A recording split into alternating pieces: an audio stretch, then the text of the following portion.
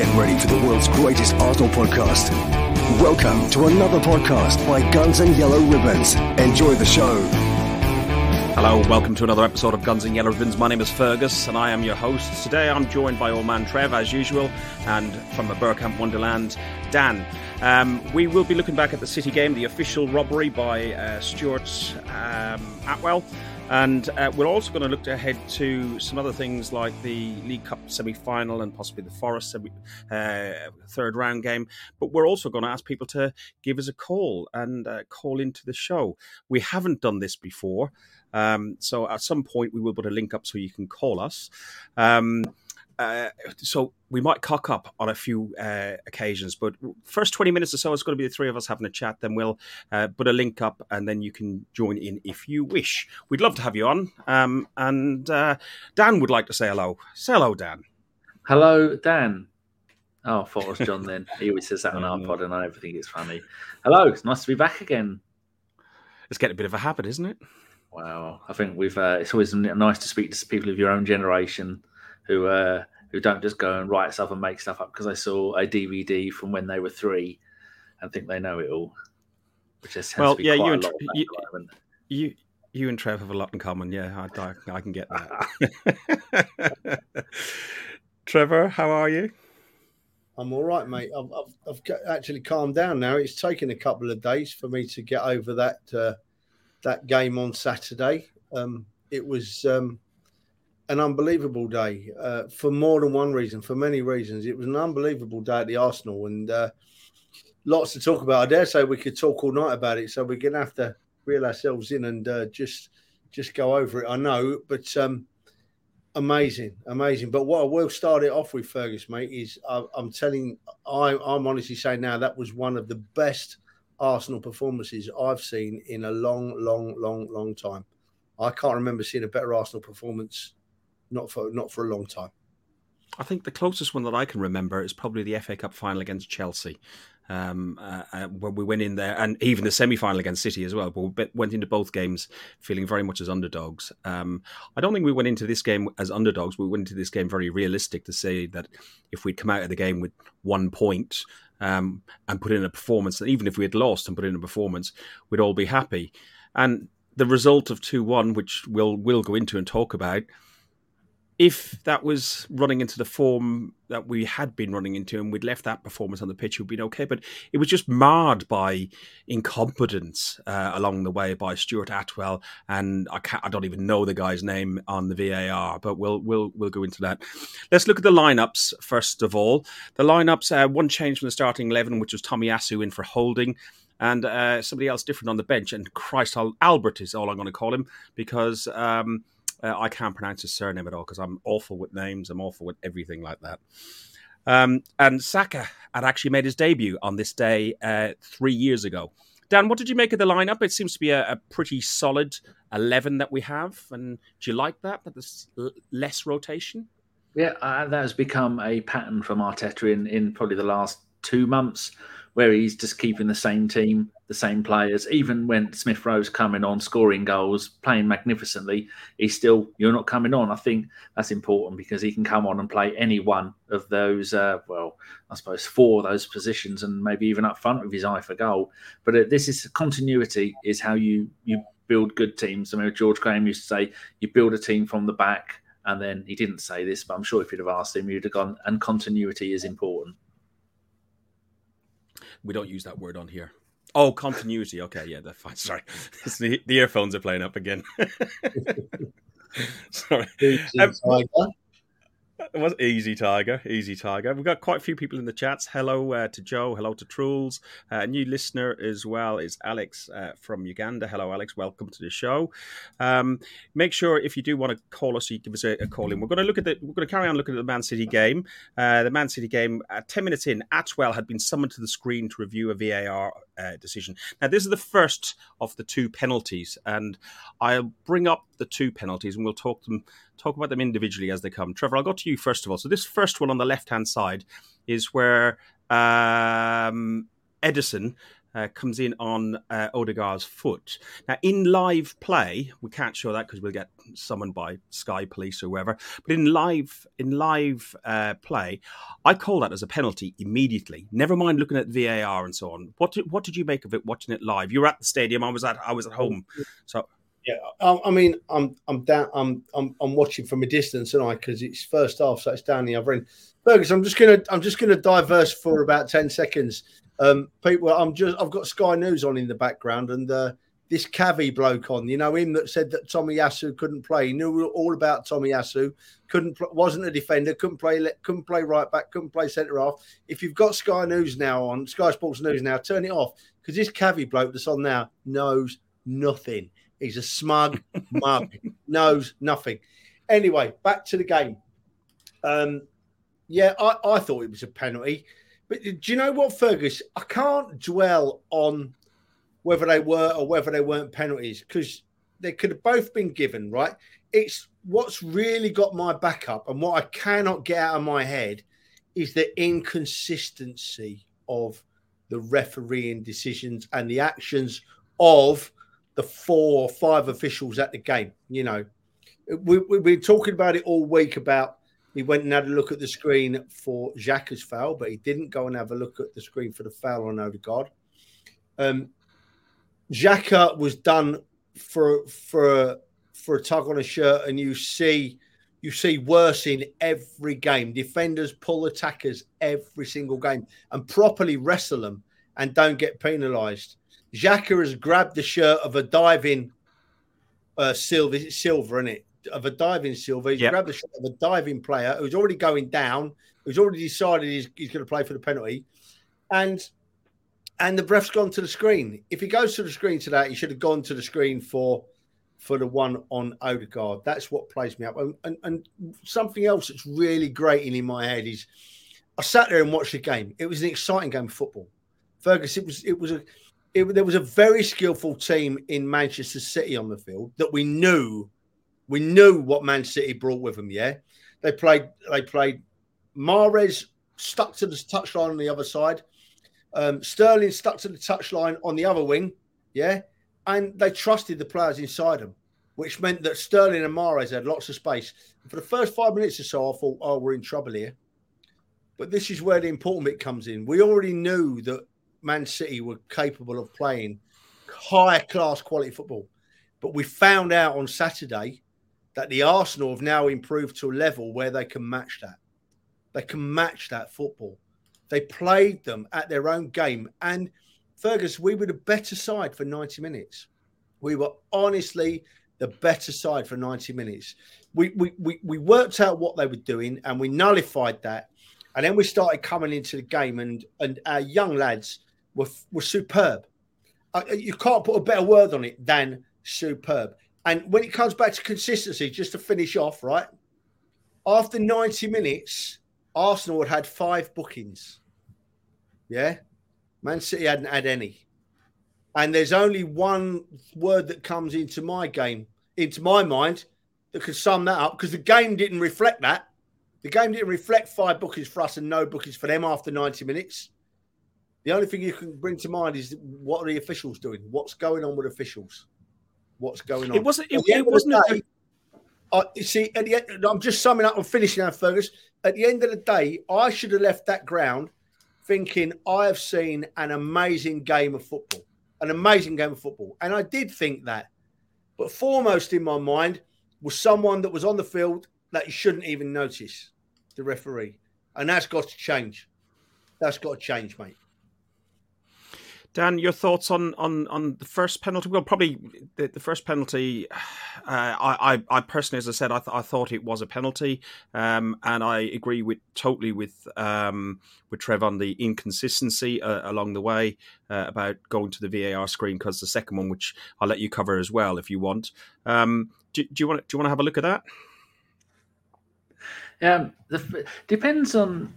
VAR is black and white. There is no grey area of VAR. It's the morons who officiate VAR, and we all know who they are, and they all regularly make mistakes. And we all know that when the referee gets called over, if he says no penalty, and then he gets called over to VAR to check the penalty, only once ever has the referee gone, no, it actually wasn't a penalty. As soon as he's getting called over, he's going to give a penalty.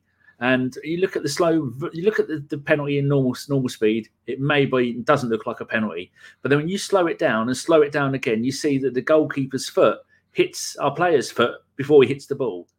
And so Correct. There you go, penalty. And if you're going to take it to the nth degree, you either do or you don't. You don't do it for our one and go, no penalty. And then for their one, go, oh, yeah, it is a penalty. And then I also read that there must be between the player's shirt and the hand holding it, the arm must be in a V, as in to get it like that and to pull it downwards, not in a straight line. And it wasn't in a V. There was no V going on there. He had the underneath V shirt. I watched BT Sports, and I don't particularly like Rio Ferdinand, but he absolutely crucified Peter Wooten, the referee that they're using in the studio.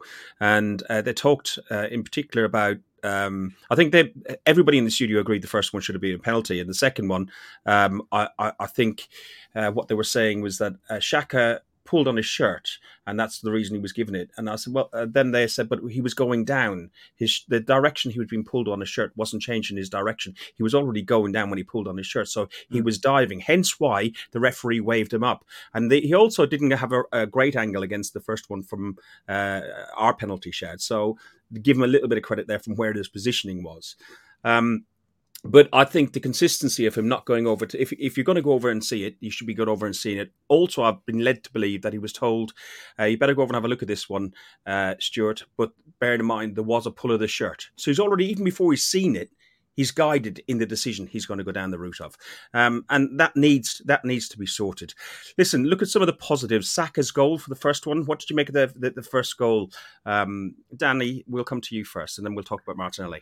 Absolutely stunning. It just, sometimes in football you have an opinion and people go, bullshit. That's they say nonsense. That's not a good opinion. My opinion was Kieran Tierney is not only the best left back at Arsenal, one of the best left backs playing in the Premier League, maybe in Europe at the moment. He has everything. He's defence, speed, attacking, creativity, and passion. That's Michael in Sweden, and you got a Swedish listener or viewer, and they were saying Tavares. Now, Tavares could end up being a great player. He has got so many attributes, but he reminds me a little bit of Kolasinac. Maybe not that great at defending, quite good at getting forward and as a kind of left wing-back position. But Tierney showed at the weekend what a magnificent player he is, because we relied on him for 2 seasons, and then when it come down to we got a load of other decent players, people going, we don't need him anymore. No, that bloke should still play every game when he can, and he should be captain. And the way that he saw that ball and he ran with it and he kept on going, and and there was and the way he put that ball in, and not just for someone, Tierney, who's 24, something like that, but for Saka to see that ball's coming, to get into position to get it, and then do what he did against probably the best team in world football at the moment. And magnificent goal. And he did that in the last game as well. It seems that, I don't know if they've decided in training, put the ball where the goalie can't reach it. Now, we saw in the last game, 2 goals were put in the bottom corners. If you put them in the top corners, they're a little bit harder. But you put them in the bottom corners, the goalkeeper is really going to struggle to try and get there. And we've seen so many goals in this run of form that we've had, where they're spanking them into the bottom left, bottom right corner, and it's making it really hard for the goalkeeper to get to it. But that goal was just, I screamed and used the C word and called him a dirty person, because I can't control my emotions. It wasn't that long ago when Arsenal would score, and I'd be, don't care, because I just knew it'd end in tears. And now every time we score, I think that's it. This game is won. We've done it. And then we should have scored more. And then the referee got in the way of Martinelli scoring. And coming back to the penalties quickly, as a big team, you usually get the advantage when you're playing at home. If that had been Liverpool at home, Man City, Man United, maybe even Spurs and those other teams, those penalties would have gone the other way. The home team wouldn't have been penalised, and the home team would have got one at the other end.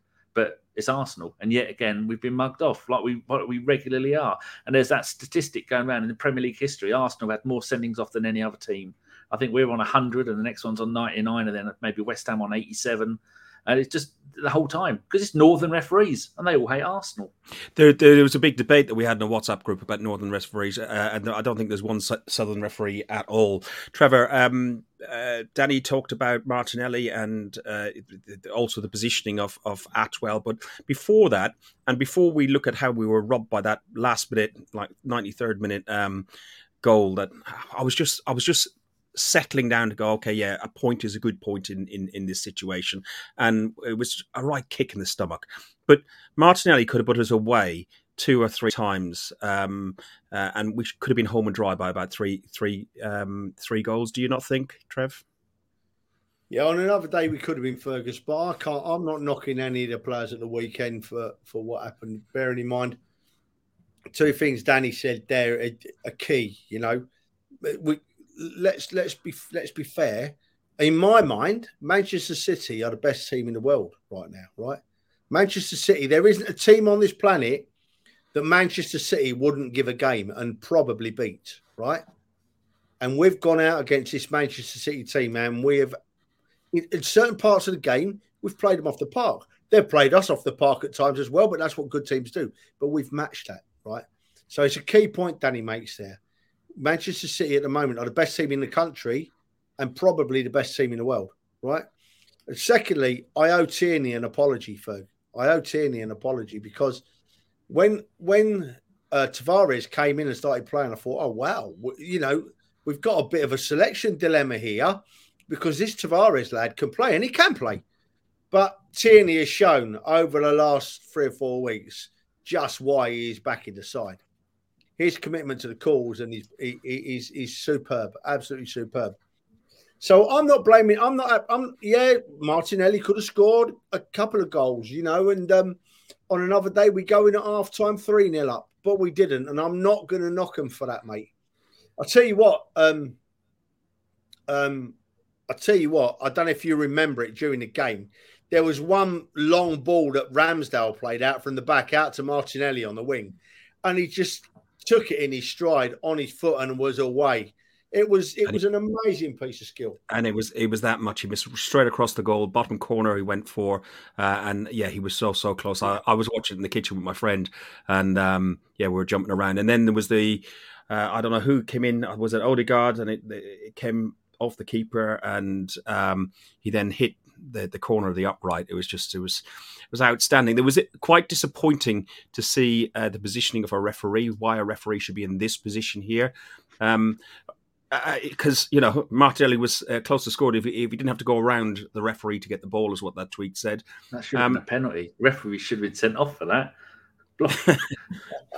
well, did you? I don't. If you've watched Match of the Day, you can see the run that he makes. The run that or even any highlights reel, the run that he makes, Martinelli can turn on his burners, but when he's sitting waiting for the ball, he holds himself back. The referee puts the burners on and just goes for it, absolutely goes for it. Listen, before we finish up on that one, I just want to let people know that we are going to try this in a couple of minutes. So if you'd like to call us, I'm going to tell you how you can do it. You will need like your earphones in and just your phone on landscape if you're going to use your phone, because then you look nice and pretty on here. And if you can be in a light room, it's brilliant. But let me stick up this here. So if you click onto our website, so go to gunsandyellowribbons.com, and in the top right-hand corner, there's a little microphone. You can either click on that or just below it says join the show. During the show, you'll sit in the background and then we'll bring you on and you can have your say for a few minutes. We'll see how many we can go through, but be gentle with us. Trevor's never done this before. I've done it with Dan Potsy when we're very, very, very, very, very drunk in Leeds late in the evening, so I don't really remember it. So speak to some of you soon. Go on, Dan, you were going to say, sorry. No, I wasn't. Okay. Ferg, we must remember the referees as well, right? I'm just looking at Sky News now. We've had that caveat on, and now we've got Jamie O'Hara on. Talk about give airtime to 2 waste of spaces, eh? Talk about waste of spaces getting airtime. Jesus Christ, Sky Sports News. Come on, at least get someone on that knows what they're talking about. Anyway, Fergus, what we've got to remember is, right, with these referees, is that they apparently don't answer to anybody. We never hear an explanation from that top man. Yeah, we all think about things and we all discuss things and we all speculate about what goes on, but we never ever hear from the top man in English refereeing. They are not apparently held accountable for what they do. You know, and until that changes, until there's a bit of pressure on them and they're not swanning around like they own the place and they remember that they're there to referee, not to be superstars, we're going to struggle. This Riley bloke, who, by the way, refereed put in the only worst refereeing performance that I've ever seen on Saturday. Yeah. Mike Riley is the top man. He leads them. I don't know if I miss it, but we never hear anything or see anything. And the top man ultimately should take responsibility for refereeing performances like Saturday. But when you know that top man used to put in worse refereeing performances, what chance has the game got of improving? None really. Exactly. Yeah, to be honest, I think referees should become more accountable. I think 20 minutes after the game, they talk to the manager. Why can't they come out and speak to the media, or even an hour or so afterwards? There's still loads of media going on. They've now got retired referees in studios saying, questioning the decisions or justifying the decisions of one of their cronies. The game has moved on so much further that we should be getting that information. Remember, if you want to join us, it's gunsandyellowribbons.com. Click join the show. Danny, what's your thoughts on referees in general? Because this referee that we had on Sunday, Stuart Atwell, was banned for 4 years in 2008 for that ghost goal, Reading versus Watford. I was listening to Not Another Arsenal podcast last night with Mike Hertz and the rest of them, wonderful podcast friends of mine. And Mike brought up a point that I never thought about. You've got 5 major leagues: England, Spain, Italy, Germany, France. You've had corruption in Italy, and many times with Calciopoli. You've had corruption in France with Marseille. You've had corruption in Germany with, I think it was 2005. I'm sure there's been stuff going on in Spain. There's been no corruption in England. Now, I think it's not that there is definitely something going on, because the amount of decisions over the years that the big teams will get, especially when it's the northern teams, the northern powerhouses. And then you look at the...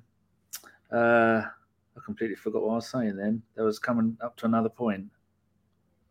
Well, the easiest way for this game to go corrupt, and we were having a conversation with some friends of ours who'd done the Arsenal history stuff, that VAR is the quickest and easiest way for any corruption to creep into it, because there's 2 fine examples. One, go have a look at it and then influences the decision by saying, remember, there's a shirt tug.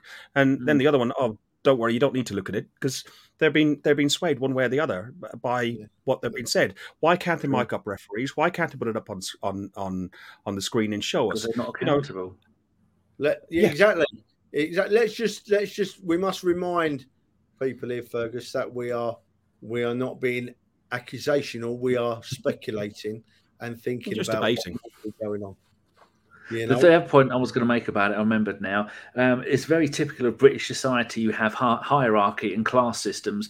You, the police don't tell the politicians what to do. The politicians don't tell the royal family what to do. And there's a trickle down all the way. So you've got the FA, they're in charge of everything. Then it's the clubs, and then it's the players, and then it's the fans. We're the bottom. We pay for everything. Pay to go, pay to watch. The advertisers are all advertising at us. So we're all 3 parts of the Venn diagram. We're right in the middle of it all.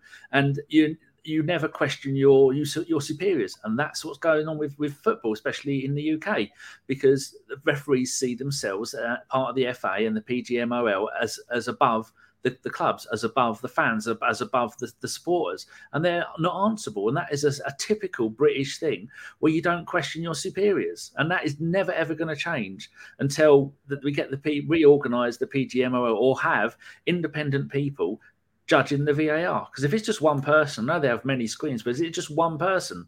They usually say today it's Fred Bloggs doing the VAR. It's true, mate. They bought, I think, I'm not sure, Dan, but I think they bought a VAR assistant referee, I've heard them say this year. I don't know the ins and outs of that. I don't know if I'm right, but I have heard that phrase used, a VAR assistant referee, which in some ways, Dan, makes it worse, because that means there's 2 of them sat there looking at the bloody screen. Another thing that annoys me about it, how much that thing, that wheel out, that R2-D2 with a screen on its head. My screen here is 32 inches. The screen the referee's looking at is about that big. No, this is a multi-billion-pound game. I want a 17-inch LCD OLED Samsung TV there, where you can see the hairs on someone's legs or something. When he's looking at that tiny little screen, he's doing like that. No, I want 4 big X Gladiators to come out and hold a massive big screen. Get the Jumbotron so everybody can have a look at, see what he's looking at. Just so many things are there, and they will never change. Because that's the way the British are. You never question your elders or your superiors.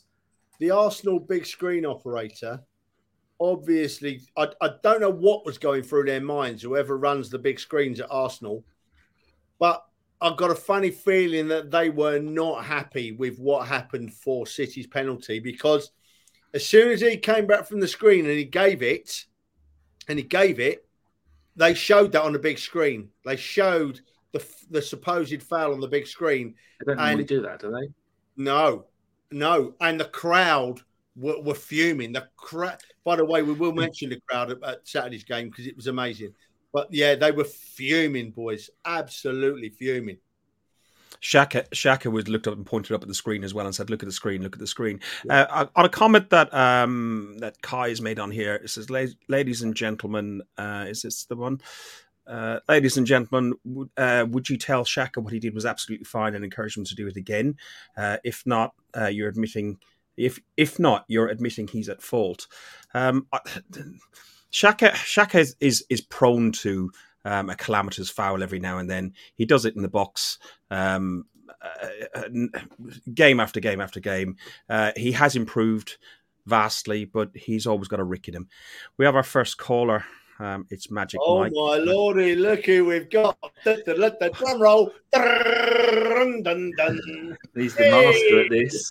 Hello, Cheeky. I heard Danny saying something about he was craving 17 inches, so I decided to come onto the podcast. You can't be rude on this podcast, Mr. Feinberger. Is that your inside thigh or outside thigh measurement? It's my waist measurement. Times 9. How you doing, fellas? How's your new year going? Yeah, it's good. Happy New Year to you, stateside and everything else. I don't think I've left the house this year. So we're on 365ths of the way through. Might be able to pull it off this year. Watching the old Sutton United in their Papa John's Cup game, because that's some proper football. Instead of this corrupt crap that that's being played for billions of pounds. Mike, using the American NFL system, how could we take any ideas from that to make our system better? I'm sorry, I'm only going to answer questions from the host of the podcast. You're a guest. So. Whoa! No. Far away, Daddy. Away you go. That's it. There was so much.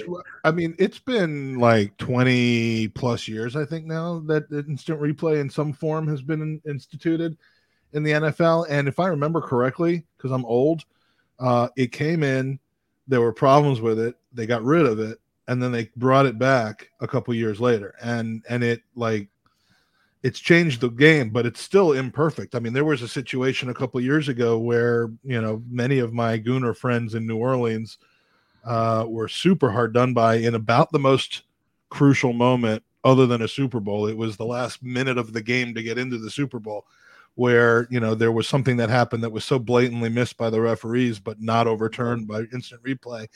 And, it's rarely going to be perfect. It's perfect in a couple of situations. It's perfect in hockey because there's one thing that's looked at and or two things that are looked at, and they're both really millimeter perfectly able to be discerned. But there are other leagues that run it better than the Premier League do, though. I mean, the MLS, for God's sakes, runs it better than the Premier League does. And the Premier League has all the resources to do it. There is no explanation other than a desire to still have control over decisions. And the only reason you would want to have control over decisions is the ability to maintain corruption. Yeah. I mean, otherwise, the goal line technology was perfect, and there was really no way of maintaining control. It either is or isn't the goal, and they found the technology to determine that definitively. But with offside calls, with penalty calls especially, red card decisions. It's more subjective with more people now than it ever was. Corruption used to be, Howard Webb just kind of being generally biased towards Manchester United, and in that moment making decisions that favored them. Now they get a chance to spend 2 minutes figuring out their corruption and teaming up on it, and it's just it's absolutely ridiculous. I never thought I'd say this because I'm in general favor of technology and getting calls right, but if this is what VAR is going to be in the Premier League, they need to completely and totally get rid of it altogether. Do you know what, Ferg? Sorry, mate, because I'm going to. You made a point earlier, Ferg, right? And Mike's made a different point, but using the same word there, mate. Corruption, right? Now, I came on this show tonight, right, determined to try not to make any accusations of corruption. I was determined. But the way you put it, Fergus, and then the way you've put it, Mike, it gets your mind thinking, doesn't it? You really can make a case for it happening. VAR. And I don't know that it's coordinated. I'm not suggesting that there is a written plan of how to favor some teams and screw other teams. It's bias, but bias is instantaneous. But Mike, it could be just deemed as pure incompetence as well. Well, incompetence generally tends to even out, and this just doesn't. I know I'm an Arsenal fan saying this, and I used to hate when Arsenal fans, especially when it was part and parcel to the Arsene Wenger discussion, which it always seemed to be, Arsene Wenger ins would blame the refs. Arsene Wenger outs would say you can't blame refs. And I frankly fell in the latter category towards the end.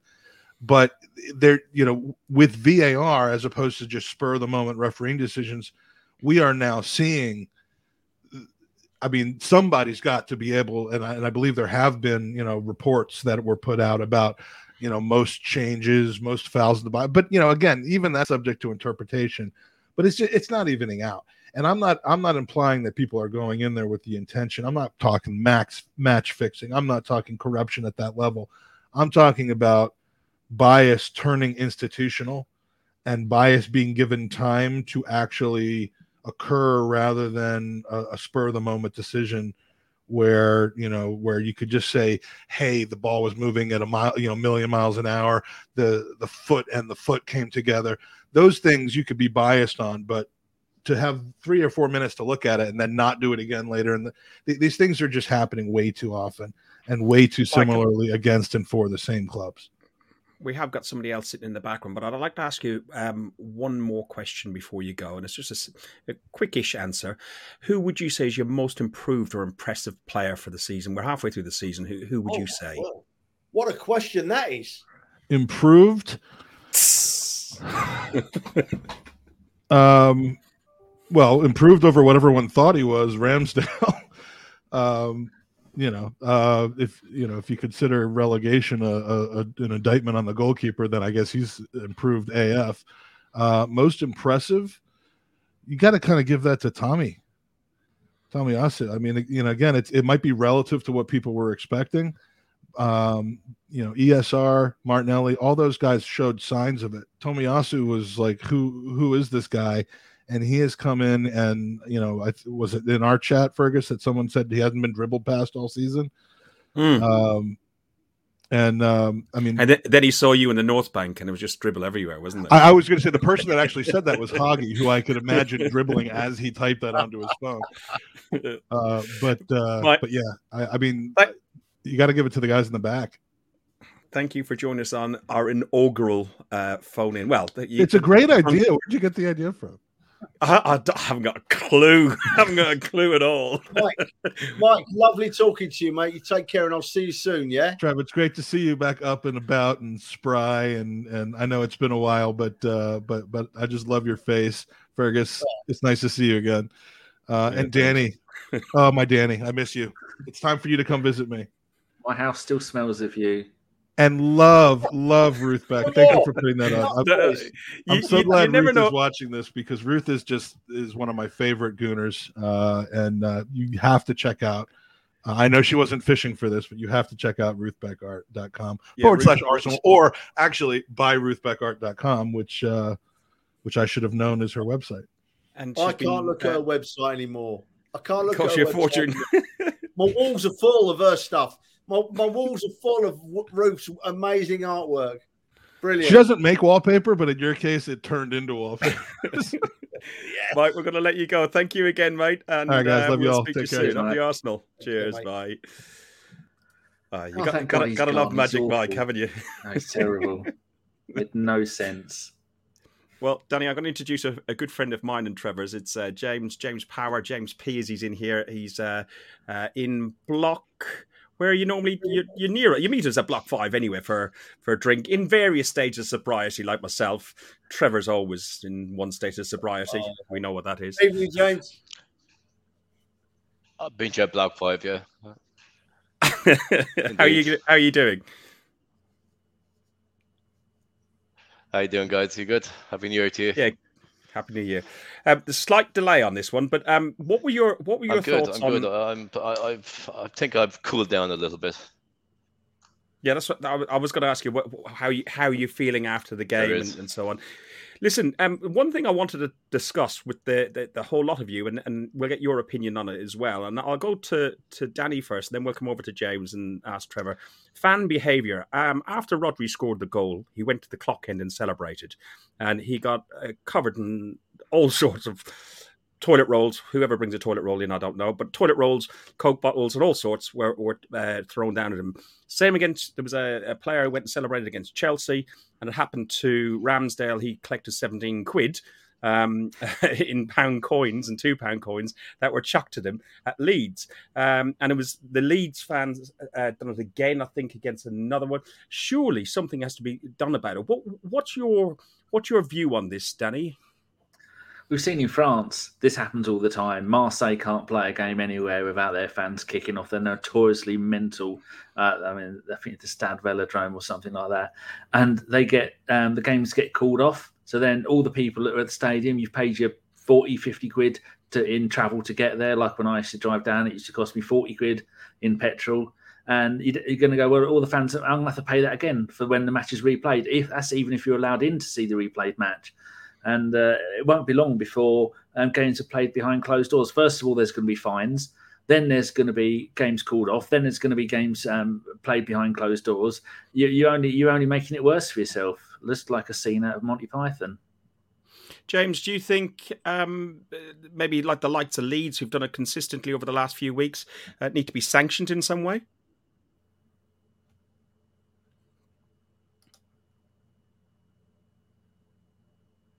James is gone. No, you put yourself on mute, James. Unmute yourself. Fergus, can you hear me? Yeah. Yeah. No. Can you hear me? Yes. Yes, mate. Yeah. Okay. I am unmuted. Did you get the question? Do you think Leeds need to be sanctioned? Okay, it's a bit discoordinating. You obviously can't condone such behaviour. But Trev, you want to jump in because of the delay on there? oh, mate, it's sorry, James. I'm going to jump in, I mate. think what's going to happen is the people who throw it. The delay is terrible. James, thanks for joining us. We'll try the next time with you, but thank you very much. Really appreciate you coming on, and I'll see you hopefully Thursday night if the game goes ahead. Trev, he had your old internet, I think, didn't he? Yeah, James was struggling there, wasn't he? And he just wasn't with us at all. He's still talking now behind the scenes. His internet's a long way behind. James, we'll talk to you soon, mate. James, don't come back next time and we'll do a test first. But no, look, right. I don't know how to. If I'd have been in that corner, right? Let's be honest, right? I'm going to be blatantly honest now. If I'd have been in that corner and that bloke comes over to me in such a high tension game like that, takes his shirt off and gets right in their faces, if I'd have had half an house brick in my hand, I don't know what I'd have done with it, right? I genuinely don't know what I'd have done with it. I'm not going to say anything that I would have done with it because I'll be putting my neck on the line. But I don't know what I'd have done with it. It's wrong. Is it wrong? Who's wrong? I don't know. It's just tension. Let's put it this way, right? If players are going to go over to the touchline like that and get right in the crowd's faces, the opposition crowd's faces, when the tension is that high, they've got to expect to cop something, right? They can't go over and do that and then complain because they get knocked in the side of the head by a toilet roll. Mind you see it's professional footballers, they'd probably claim that a toilet roll gave them 6 months concussion. We all know what they're like. But you can't do that and then go and say, well, the Arsenal fans were out of order. You know, if you don't want to cop a bit, don't go over there. You were nearer to your own fans when you scored anyway. Go and celebrate for your own fans.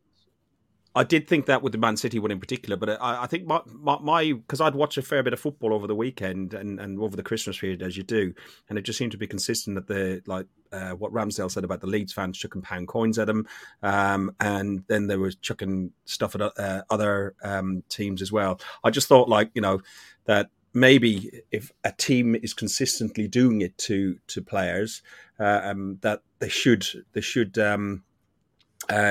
take some action against them somewhere along the line. No. Dan, any thoughts on that one? Do you? I mean, I like a bit of anarchy. I do like it, but it's when your actions are going to make everyone else is going to pay for your actions. Then I personally wouldn't do it. I mean, I've never booed my own players or abused my own players or any of that lot. So I doubt very much I'm going to throw stuff at people. Although I did call Robbie Keane a fat pikey, and I did call Matt Letizier's telling me he had a big nose. That's about as far as I've ever gone. Yeah, I must admit, I don't boo our own players, but I do give some verbals to the ones warming up, because the one right in front of where me and Trevor are on the North Bank. Ferg, Trevor, go on. Listen, you know, Ramsdale got pelted with coins, right? And he caught one in the back of the head. But he'd wound him up. Ramsdale had been at the Leeds fans. He'd wound him up. And Ramsdale made a joke of it. And he almost said, in not so many words, I wound him up. They gave me some back. Game over. 6 of one, half a dozen of the other. You know, and that's what happens, you know. If you go over to fans like that, you're going to cop some. If you don't want to cop some. A bit like this. A bit like this.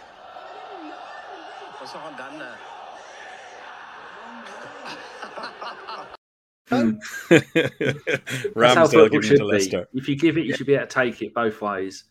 Yeah, exactly. Not go crying. Oh, the goalie made a face at me. Oh, I need surgery now. I like what Joe's just said. I've never booed, but I have been out getting some loo roll shopping today. So don't know if you'll need it tomorrow, though. Sorry, Ferg, go on. I used to find, right, that Joe, listen, when I was younger, I used to go out and buy the loo rolls, but I used to fill them up with cement the day before I went, right, and let it dry. I found it found its target much more easily with a bit more weight inside it. It tended to find its target much more easily. Hey, my daughters have got a lot to say tonight, isn't she, Ferg? Look at her at it again. What did you say this time? Watches. Mine doesn't care. Where is she? There it is. Right, I'll leave you do it. Press the buttons. Yeah. Oh, she's a cheeky madam. We've got another caller, Blind Gooner, Daniel, who we meet most games with his helper Rob, who I was chatting to at Leeds. He's a really nice guy, and I can't remember your dog's name. What's your dog's name, Dan? Yayan. It's a really confusing name. It's actually spelled. It actually pronounced Yayan, but it looks like it's Ewan. But yeah, he's got a Welsh name. I was going to say, is he a Welsh dog, then a Welsh Terrier or something like that? Nah. Labrador Retriever, but Labrador Retriever. How are you? Happy New Year! Yeah, Happy New Year to you. Happy New Year to you guys too. It's nice to meet you, mate. Yeah, nice to meet you. It's been good, isn't it? It's good so far. So that was a question I was going to say. So we're halfway through the season. What's your thoughts on the season so far? How do you think, has it played out like you thought it would play out? Are we doing as well as you thought we'd do? I actually think we're doing better than what I thought we'd do. Yeah. Like, I honestly didn't think we would be where we are now. We're in 4th place. I know we've had a few ups and downs throughout the season so far, but actually I think we're doing better than what even I predicted and what most other Arsenal fans predicted, especially when you look at the calamitous season we had last season. So yeah, I think we're doing better than what was expected at the start of the season. Where would you have seen us, halfway point? What were your expectations at the beginning of the season? What did you expect as a minimum? Top 6, top 7 at this stage of the season. So yeah, that was probably. Look, at the start of the season, I predicted we'd probably finish top 6, top 7. That could still happen. Obviously, everything could fall apart. But what I've been seeing so far this season is a season, and I don't want to speak too soon because obviously we're only halfway through, but I'm seeing a season of progression. And yes, we have had ups and downs and we have had negative aspects in certain games, but I feel like the players are beginning to learn from the next game. So if we have a negative experience one game, then I feel like they're actually learning from that in the next game. Danny, what's your thoughts on the season so far then, and have we exceeded your expectations for now? I did say 4th before the season started mainly because of the I could see improvement from last season. I thought that there was rumours before the season started we were going to get about 150 million to spend on players, and we're already part 2 of the 3-part thing of Arteta getting rid of all the players he doesn't want. He's done part 2 in the summer. Part 3 is going to be happening now with Aubameyang and Maitland-Niles and a few others, because just been said Maitland-Niles has agreed to go on loan to Roma. The Ornsteinio has announced that, and I thought all we need now is more goals from midfield. And I was just looking at the stats. Smith Rowe in his career at Arsenal before this season, he had played 45 games and got 7 goals. He's now got 9 in 21. And the same with Saka. He's got 7 in 22 this season. Last season, he got 7 in 46. All we needed was a little bit more creativity from a central midfield player, which we've got in Odegaard, and we needed our other players to start scoring goals, and that's what we've got. And we would have been doing a lot better if we'd have had a striker who scores goals, because Aubameyang hasn't been doing it unless he's playing the West Brom under-12s, and Lacazette doesn't do it because he is too busy running around the pitch, gearing everyone up, making everyone work hard, being the captain, doing a fantastic job. But a goal scorer at the moment in our system, he isn't. And if we manage to get a goal scorer who can work, who's going to be good in the air in this January transfer window, it won't be Vlahovic. That's not going to happen. He's going to Juventus. Then this season is going to go on leaps and bounds. We've already shown we humbled the greatest team in the world at the moment, and even the manager admitted they were the better team. And that is without Arteta on the touchline shouting at everyone, telling them what to do. So, yeah. Trevor, Danny mentioned one player that we had mixed thoughts on partly through the season, a player that I think has improved vastly, personally myself, from the last 4 or 5 games, if not a bit longer. What do you think of Odegaard? It's pointed towards the host, so for me and you, it's supposed to answer. I've type of answered, but I'll leave you go into more detail. Odegaard has absolutely improved immensely, not from last season, I wouldn't say, but as this season has progressed, yeah? Start of this season, I still had my doubts, but now I don't. But I said it on the last podcast, Fergus. We briefly touched on this in the last podcast, mate. And I said to you, I can't really pick out a player because we are improving as a team, a whole team, you know. Daniel hit a nail on the head just now when he spoke about not expecting us to be as good as we are. I expected improvement, much as Daniel said there. I expected improvement, but I didn't expect to play Manchester City and think we were the better side. I didn't think we would improve that much, and I did on Saturday. I thought we were the better side. So I cannot put my finger on any single person as above the others. You can make a case for 8 or 10 of them, Fergus, and then. Of course, it just Laka I love Laka. As we just said, we just spoke about Laka. I love Laka. I love everything about what Laka does and stands for on a football field. I do. But let's be honest, he's a striker and he doesn't score enough goals.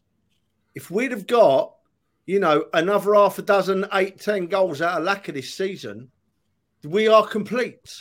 We are complete because we've got the midfielders scoring goals, as we just said about that. So, yeah, I'm not going to, if I get this thing in my head, if I pick one player that's improved, Fergus, then I'm sort of insulting a load of other players that have probably could make just as big a case for, mate. I'm so happy with where we're. Yeah, no, I agree, and it's probably the only players that are going out are the ones you could say have gone backwards because they just don't want to be there. Dan, Blanguna, Dan, expectations for the second half of the season. League Cup we don't know what's going to happen with the League Cup. What do you actually answer that one probably more than anything else? What do you think should happen with the League Cup? It looks like Liverpool need to postpone the game due to COVID and injuries. Leyton Orient done it against Spurs because of European fixtures and everything else, and they had to forfeit the game. Should they have to forfeit the game? Do you know what? I actually think they should. And the reason why, and I'm not questioning, well, I suppose I am questioning Liverpool, whether they have got COVID-19 cases, because I just find it a little bit strange. And this is just me. I don't want to start any conspiracies or anything like that. This is just my personal opinion. I find it a little bit strange how they can play on Sunday, but yet they can't play on Thursday. And Klopp has been so outspoken about the fixture congestion. I'm just not buying the whole COVID situation. And here's the other thing as well. We can't keep postponing games. There's going to come a point where the team that asks for the games to be postponed will have to forfeit the tie, because where are they going to fit all these games in? Especially, there's been quite a few Premier League games that have had to be postponed, so we've got to try and fit those in. If you keep postponing games, you're just kicking the problem down for a different day to be dealt with. And, look, COVID's not going anywhere, is it? It's here to stay. We have to find a way of living with it, and we have to find a way in terms of football. We have to find a way of getting these seasons and getting these games completed. Now, if you can't play, that's fair enough. Then forfeit the game, because you can't keep postponing them, because we've got to start next season early because of the World Cup. We're going to end up having all these games being played in the middle of the summer, and it's just going to be a haphazard season. So there's got to be a cut-off point where you say, okay, you can't play, so then you forfeit the tie. Tottenham had their, I think it was their Europa Conference League postponed, and they had to forfeit it. And obviously, I know they're not happy about it, but they had to forfeit it. So yeah, I think that comes a point where you've just got to make that kind of decision. And do you think they'll be happy with forfeiting? Joanne, again in the chat, Joe, you're really joining in today. Thank you very much. Has said, many clubs just disrespect the League Cup. For us, I think because we don't have European football, it's going to be a huge focus. I think for us, we've got to take this competition seriously. We don't have the luxury of European football, as you say, so we have to take this seriously. We have to. I think, going back to your other question about the season in general, what I envision going forward, I think it depends on what we do in this window, because we do definitely need some kind of reinforcements. We do definitely need to improve, whether it be a striker or whether it be another midfielder, because you can't make progress as we've made and then not build on it. I hear a lot from the club, and as you know, Fergus, I get to talk to quite a lot of people around the club, that from what I've been hearing is that they want to build on the progress that they've made, and And well, I want to see that with actions. I want to see that now. We've got an opportunity in this window. I want to see you go and back that up and then kick on, because fourth is ours to lose. I know Spurs have got the games in hand because of having the theirs postponed, but fourth is ours to lose. I genuinely believe that. I think if we carry on putting these results together, then we can get it. We can definitely get it. Okay, brilliant. Thank you, Dan. Thanks for joining in, and I will hopefully see you Thursday night. If the EFL hold their ground and go and do what Liverpool made Villa do last year and play a youth side, which would be a nice touch. But have a good evening, and I'll see you on Thursday. Maybe even on Sunday in Forest. Again, we don't know if that game's going ahead. Yeah, no worries. And thanks for having me on. And I'm actually on Thursday filming a documentary with Goal, so I'll be having a few people with me as well. But yeah, thanks for having me on. I'll have to get my equity card with me then. So if you've got the cameras out, Yeah, cheers. Thanks for having me on, guys. Cheers. Thank you, Dan. See you later. Cheers, mate. Take care, Dan. I was just looking at the Liverpool Wikipedia page. They've had 19 different players start League Cup games. They've had another 6 players come on as a sub during those games. And that doesn't include Alisson, Van Dijk, Mane, Salah, the bloke they got from Bayern Munich. So that's best part of 30-odd players. Yeah. West Ham have done similar with playing youth in the Europa League. It's going to be very hard for them to call a COVID break, for the want of a better word. Mr. Ben Bennett, Clock End Ben, the oldest man of Ashburton Army. How are you, mate? All right, mate. How are you? I've even got my headphones in tonight just for you. Oh, thank you. So special. After the you didn't even go landscape, though, did you? You didn't go landscape. It looks so much nicer when it's landscape. I don't think you can change. Yeah, that's better. That's better. Looks better. Hold on. I even gave instructions, didn't I? Yeah, you did. Yeah, you don't listen. I think it's these headphones that are not working properly at some reason. Just anyway. Oh, it did. I think. Yeah. Go on, Trev. Ask away. No, just what Ben's making me giggle here. But I've completely lost my track of where we were. But we're on the League Cup semi-final getting cancelled. Should it be forfeited if they can't put a team out? Should they be forced to put a youth team out instead? Because that's what Liverpool forced Aston Villa to do in the past. Fergus, you'd like to think that all these teams over the previous few months across the country have all had a reason, a valid reason, COVID, for asking for these games to be called off. But deep down, that that's probably not the case.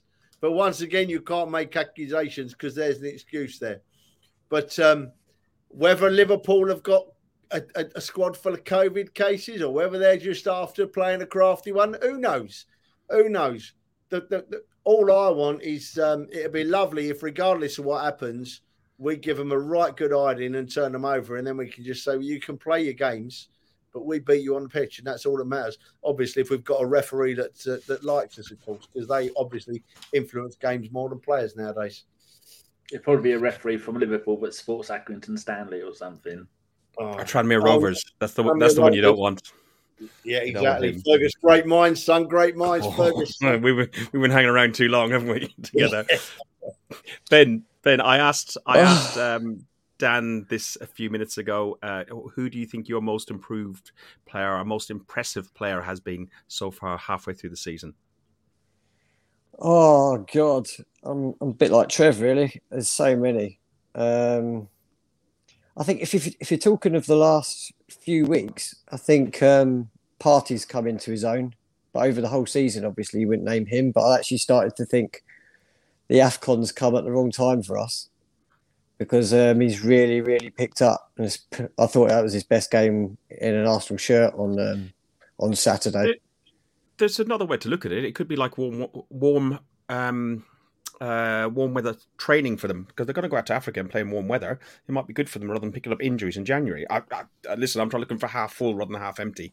But overall, I think Odegaard's been really, really good, really impressive the last couple of months. Obviously, Smith Rowe, Gabriel, up until probably the start of December, I'd have said Ramsdale all day long. Has been our best player, but yeah, there's a few other nominations now. As a team, we've just vastly improved so much this last 5 months. I said to someone earlier on, I said the contrast between standing there at the end of at full time at the Etihad, demoralised at 5-0, but I stood there with hope that there was something to cling on to, and at the moment I've been proved right without getting too carried away, because I got the reverse fixture on Saturday. We got an absolutely brilliant performance when we've got beat when we should have at least got a point. So we've improved amazingly in 5 months. No, I agree. And listen, I did see that picture you put up on Twitter, and you're in your white T-shirt, and there wasn't many of us left on that in that area. No. I wasn't at 4-0. I'm sorry. I was in a car on my own, and I didn't fancy getting stuck in a car park for an hour. And I'm out of here. And I've never. Joe's in the chat. She was about 2 rows behind me. She was standing there proud as well. I don't know what she was thinking about it as well, but yeah, she was 2 rows behind me. But yeah, it was. Listen, one of the things that you talk a lot about, and is crowd atmosphere, and the atmosphere on Saturday was absolutely outstanding. I know that TV can change the mics around and they turn the sound up in different areas, but I don't think they needed to. It came across on TV unreal. And I know you've been trying to work with the young guys at Ashburton Army down the clock end, and I think you had the pleasure or displeasure of being with Trevor for the Man City game. And what did you make of it? And what did you make of it? And have you felt that the stadium is generally just getting better for the majority of games? Yeah, absolutely. Well, first things first, I want Trev's view of spending 96 minutes with me inside the ground first. Quickly, Trev. The paracetamols worked, to be honest. No, it was good fun, Ben. You see, I'm of a different age to you, mate, and I love to sing at a game of football, right? But what I find is I get caught up in the game of football, and Saturday's game, although I was singing along, a lot of the time I was entranced by how good we were. And I just forget about everything else. And maybe I don't sing as much as you or a lot of the other boys don't do. But I do have a sing and a shout. But I just loved the football we played on Saturday. I just couldn't take my eyes off how good we were. Although we got beat by 12 people, it was just an amazing game of football. So it was good to be next to you, mate. I thoroughly enjoyed it. I enjoy your company all the time, Ben, to be honest. Cheers, Trev. Appreciate that, mate. Yeah, going back on the atmosphere, it's just improved as the season's gone on, really. I mean, everyone, after 18 months off, everyone was absolutely buzzing to get going again. I think that's obviously been a factor as well. But generally, players like Ramsdale, is his bond with the fans is just drive, is clenched fisting, is celebrating the goals. Not just him. I mean, you've basically got a team now that Arteta is building that all want to play for this jersey. And that's all the fans ask for. And these factors make atmosphere. And this gives you this fan-player connection that we've lacked for such a long time, as good as what it is now. And it's just a breath of fresh air seeing it now. And I'd said to you before, I was 12 years without going to the Emirates. And one of the factors was atmosphere. I sacrificed cup final tickets and semi-final tickets because not I just couldn't. Obviously, I had my reasons regards to Kroenkes and Wenger staying too long and whatever, but atmosphere was a big thing for me as well. Obviously, I went away, so I knew what it was. I knew what it was like, but I just wanted to see the atmosphere at the Emirates improve, and now I'm obviously back down this way. I want to kind of play a small part in trying to help what I can, and a few views across, and throw up a few songs now and again, and it's just. I mean, I'm not. I won't take any credit. I'll just do what I want. Just make them easy for me, because after about 3 or 4 words, and that's not even pints. After 3 or 4 words, I'm lost. I got 1-0 to the Arsenal wrong. That's how bad I am. I did the latest article for the Gooner this morning, Fergus, and I actually got 3 songs that you'll be able to manage in it just for you. Oh, thank you very much. I thought you'd appreciate that. But yeah, overall, it's been absolutely outstanding. Like I say, Saturday. Oh, he's gone. You're gone. He's muted. Why is he muted? I don't know. Danny, a question that I want to do, and we'll close this off, because the phone lines are closed, as I say. Calls may be charged if callers may be charged if they come in, but you won't be entered into the competition. Ben, I can see you're struggling. Thank you, mate, for joining us. Thanks very much. Cheers, Ben. We'll unmute yourself. We'll see you at the next game. Hopefully, I'll see you at Forest if it goes ahead, and we'll go from there. Thanks a lot, mate. Yeah, that's gone. Dan, can I just pick up before, because you know what I'm like at my age, mate. I'll lose my track. Just want to pick up on what Ben said there, and it'd be interesting. Joanne Tester, who's a wonderful lady, has been with us all night tonight, and I thank you very much, Joe, because I really do appreciate and respect your comments, Joe, and you talk a lot of sense. But something Ben said there, Fergus, and you wouldn't have seen it because you couldn't be bothered to go, but the biggest difference for me on Saturday was that after the game, I think this proves how well Arsenal played, right? After the game, when normally people would have left the stadium, as the players walked off the pitch, the Arsenal players were given the biggest roar, not cheer, not appreciation, roar. There was a roar, a wall of noise came from the crowd to show their appreciation to the Arsenal players for what they did on that pitch, right? And strangely enough, the Arsenal players left the pitch, and the Man City players have been over in the corner celebrating. And then there was this cascade, this roar of booing for the Man City players to let them know that we were there and we weren't happy with what had gone on. It was amazing. It was an amazing feeling to hear our crowd get behind our players like that after a game. It was a wall of noise, Fergus. A wall, mate.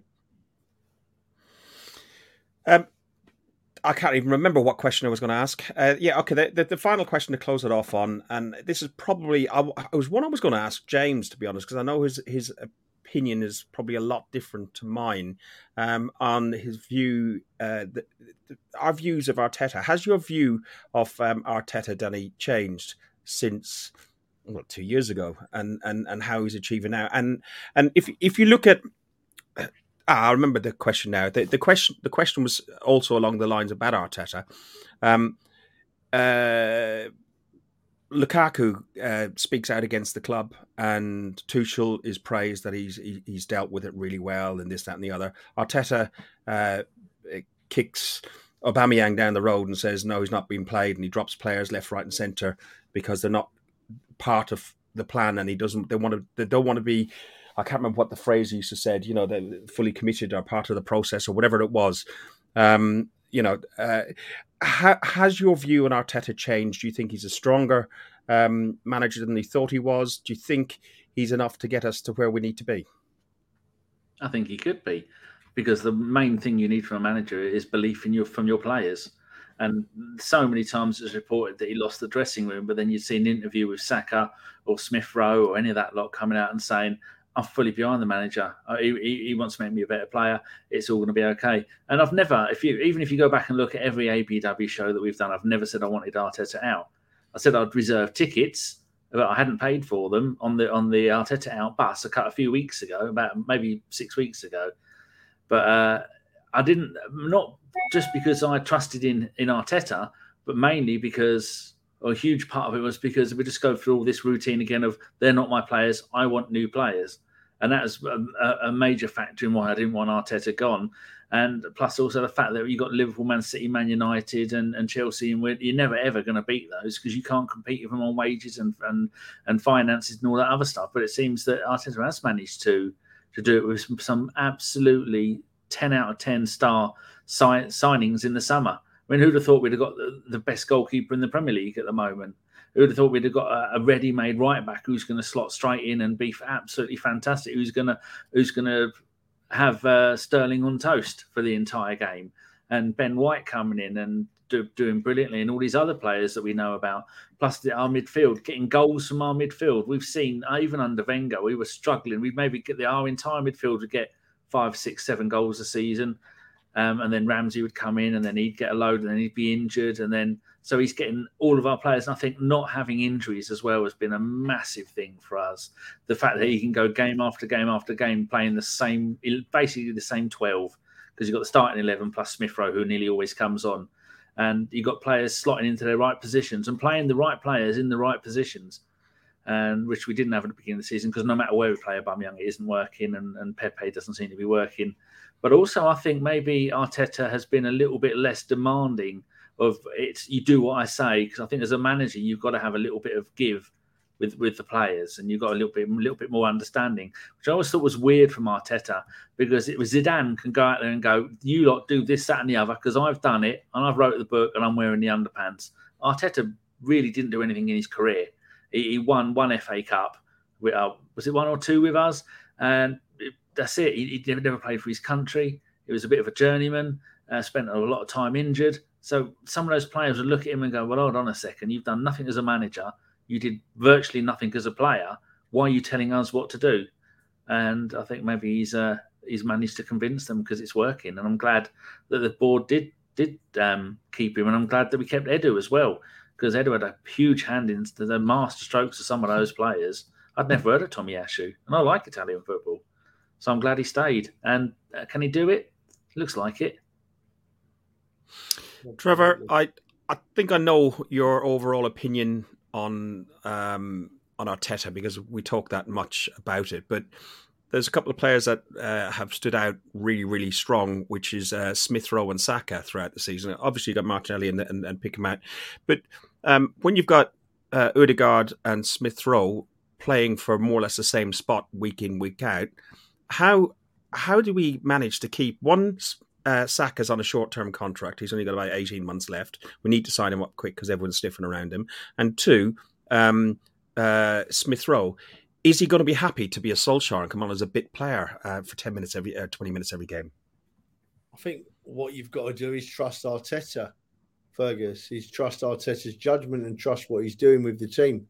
I would think that Emile Smith Rowe would love to play from the start of every game, but you can be guaranteed that Arteta will have spoken to him and discussed where he's heading. He's playing every game, although not a whole game. I just still got Danny's comments in my head. You know, Danny speaks sense. You know, and when Arteta first, well, you do, Dan. I'm giving, take the credit when it's due, mate. I'm taking it. I'm lapping it up more. Fergus, we had so much discussion, didn't we, about Arteta when he first came, and I think that between us, you and me in particular, we sort of said, he wouldn't have been my first choice, Mikel Arteta, to come to Arsenal Football Club and manage our great team. But he came. They had him. And he's managed with Arsenal Football Club. So as a fan, I support him. He manages my team. I don't question him. I think to myself, have we done the right thing? But I fully support him. Lots of people were getting on his back after, 6 months or however long. But he inherited a club in a mess, especially from the playing side and off the field, in my opinion. And it wasn't going to be a quick job. And we kept on saying, didn't we? I said, and a couple of other people said, January this year is when we can start making proper judgments. Get this transfer window out the way that we're going into now, yeah? And then we can start making some proper judgments. And it's just proven to be true, Fergus, because look what we're making judgments on now as opposed to 6 months ago. We're making judgments on a team that, I said it 2 or 3 times tonight, and I'm not shy of saying it again. We're making judgments on a team that's played against possibly the best club team in the world at the weekend and should have won the game. Should have won the game. So we were right in what we said about letting Arteta get on with the job. Let him learn. Let him make a decision. Let him change his players. Danny just said it's not a complete job yet, is it? We still need 1 or 2 in, you know. But by God, you can't fault him. You can't fault what he's done. I'm so pleased for him, for Arsenal Football Club, and most importantly, for the fans that have stuck with him and now reaping the benefits, mate. Agreed. Can't argue with any of that. Like you, I'm pleased. I'm pleased with somebody mentioned it earlier about the transfer policy. Like, you know, all under 23 was Puds on YouTube. Came up, said, where is it there? The transfer policy is the real star here. No player above the age of 23 is paid dividends among the fan base, and we can see true foundations. Because even if we don't challenge for the league this year, even if we just scrape into Champions League or whatever it might be, you can see building from there with a little sprinkle of stardust and a couple more players. It can come good. Sorry, I got a cough. So I struggled with that one. Listen, we've done. We've gone 1:15. 1 hour and 15. I didn't think it was going to go that long and that smooth. Thanks for everybody who did phone in. Maybe some new faces will jump on. Blind Danny Blind Gooner is a new face who hasn't been on before. So sorry, my voice is really starting to go. I'll have to take a lateral flow test after this. You've infected me, Trev. Berg, listen, Berg, let me just. I know what you're going to say, mate. I know you that well now. I know what you're going to say. It's been a great podcast. I've thoroughly enjoyed tonight. One of the best I've ever been part of. We've had some great people come and join us. We've spoken about our great club, and what's made it really good is that our great club have started giving us some great things to talk about. You know, we're not talking about a poor performance or a beating or a player doing this or a player doing that or something going on behind the scenes. We've actually got loads to talk about on the field, and it's good stuff. And we should, if you're not happy now as an Arsenal fan, then I don't know if you ever are going to be. You may need to seek help. We are in a great place. Are you done for this? Shut up now. Every game feels like Christmas Eve. I'm looking forward to every game for what they're going to bring us. It's been a while. It's been too long. Danny, perfect. What a perfect summing up that is. Don't tell him he's muted. What a perfect summing up that is. Thank you. I did notice I was muted. It has been, and it was really difficult through lockdown and stuff, not with no fans there, and then also because we were just so abject and awful to watch, and it just was going nowhere.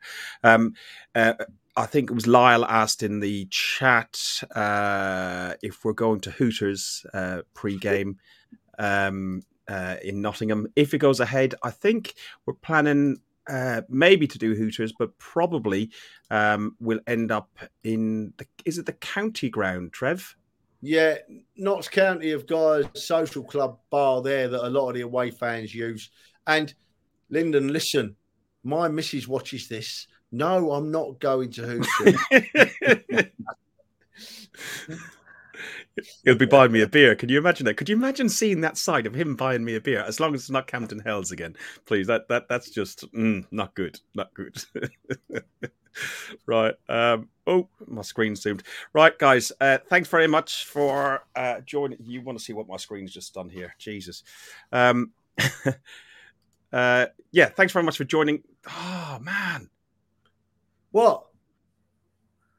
There it is. My screen just all disappeared. And I'm on a Mac, and if you got one corner, it all disappears. You go to the other corner, it does all strange shortcuts. I need to get rid of them. I don't like them. Thanks very much for watching. Yeah, it's a computer. It's not an Apple. Cheers, Dan. It's been a pleasure again, Dan. Lovely talking to you, mate. Thanks for having me on. It's always nice chatting to you too. Let everybody know where they can check you out and your website and your Twitter and your podcast. A Bergkamp Wonderland. Just put that in Google. No, put that in Yahoo or Ask Jeeves or DuckDuckGo. Do not use Google. You can find us there. Thanks a lot, Dan. We'll catch up with you soon, and I'm sure we'll chat on one of the groups or whatever. Thanks very much. Thanks very much, everybody. Remember, if you like what we do, click the subscribe button on YouTube and like our Facebook and Twitter. We do this just because we enjoy chatting Arsenal. Up the Arsenal. You've been listening to Guns and Yellow Ribbons, an Arsenal podcast by Arsenal fans for Arsenal fans.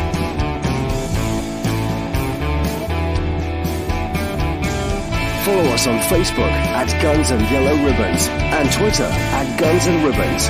And remember to rate and review us too.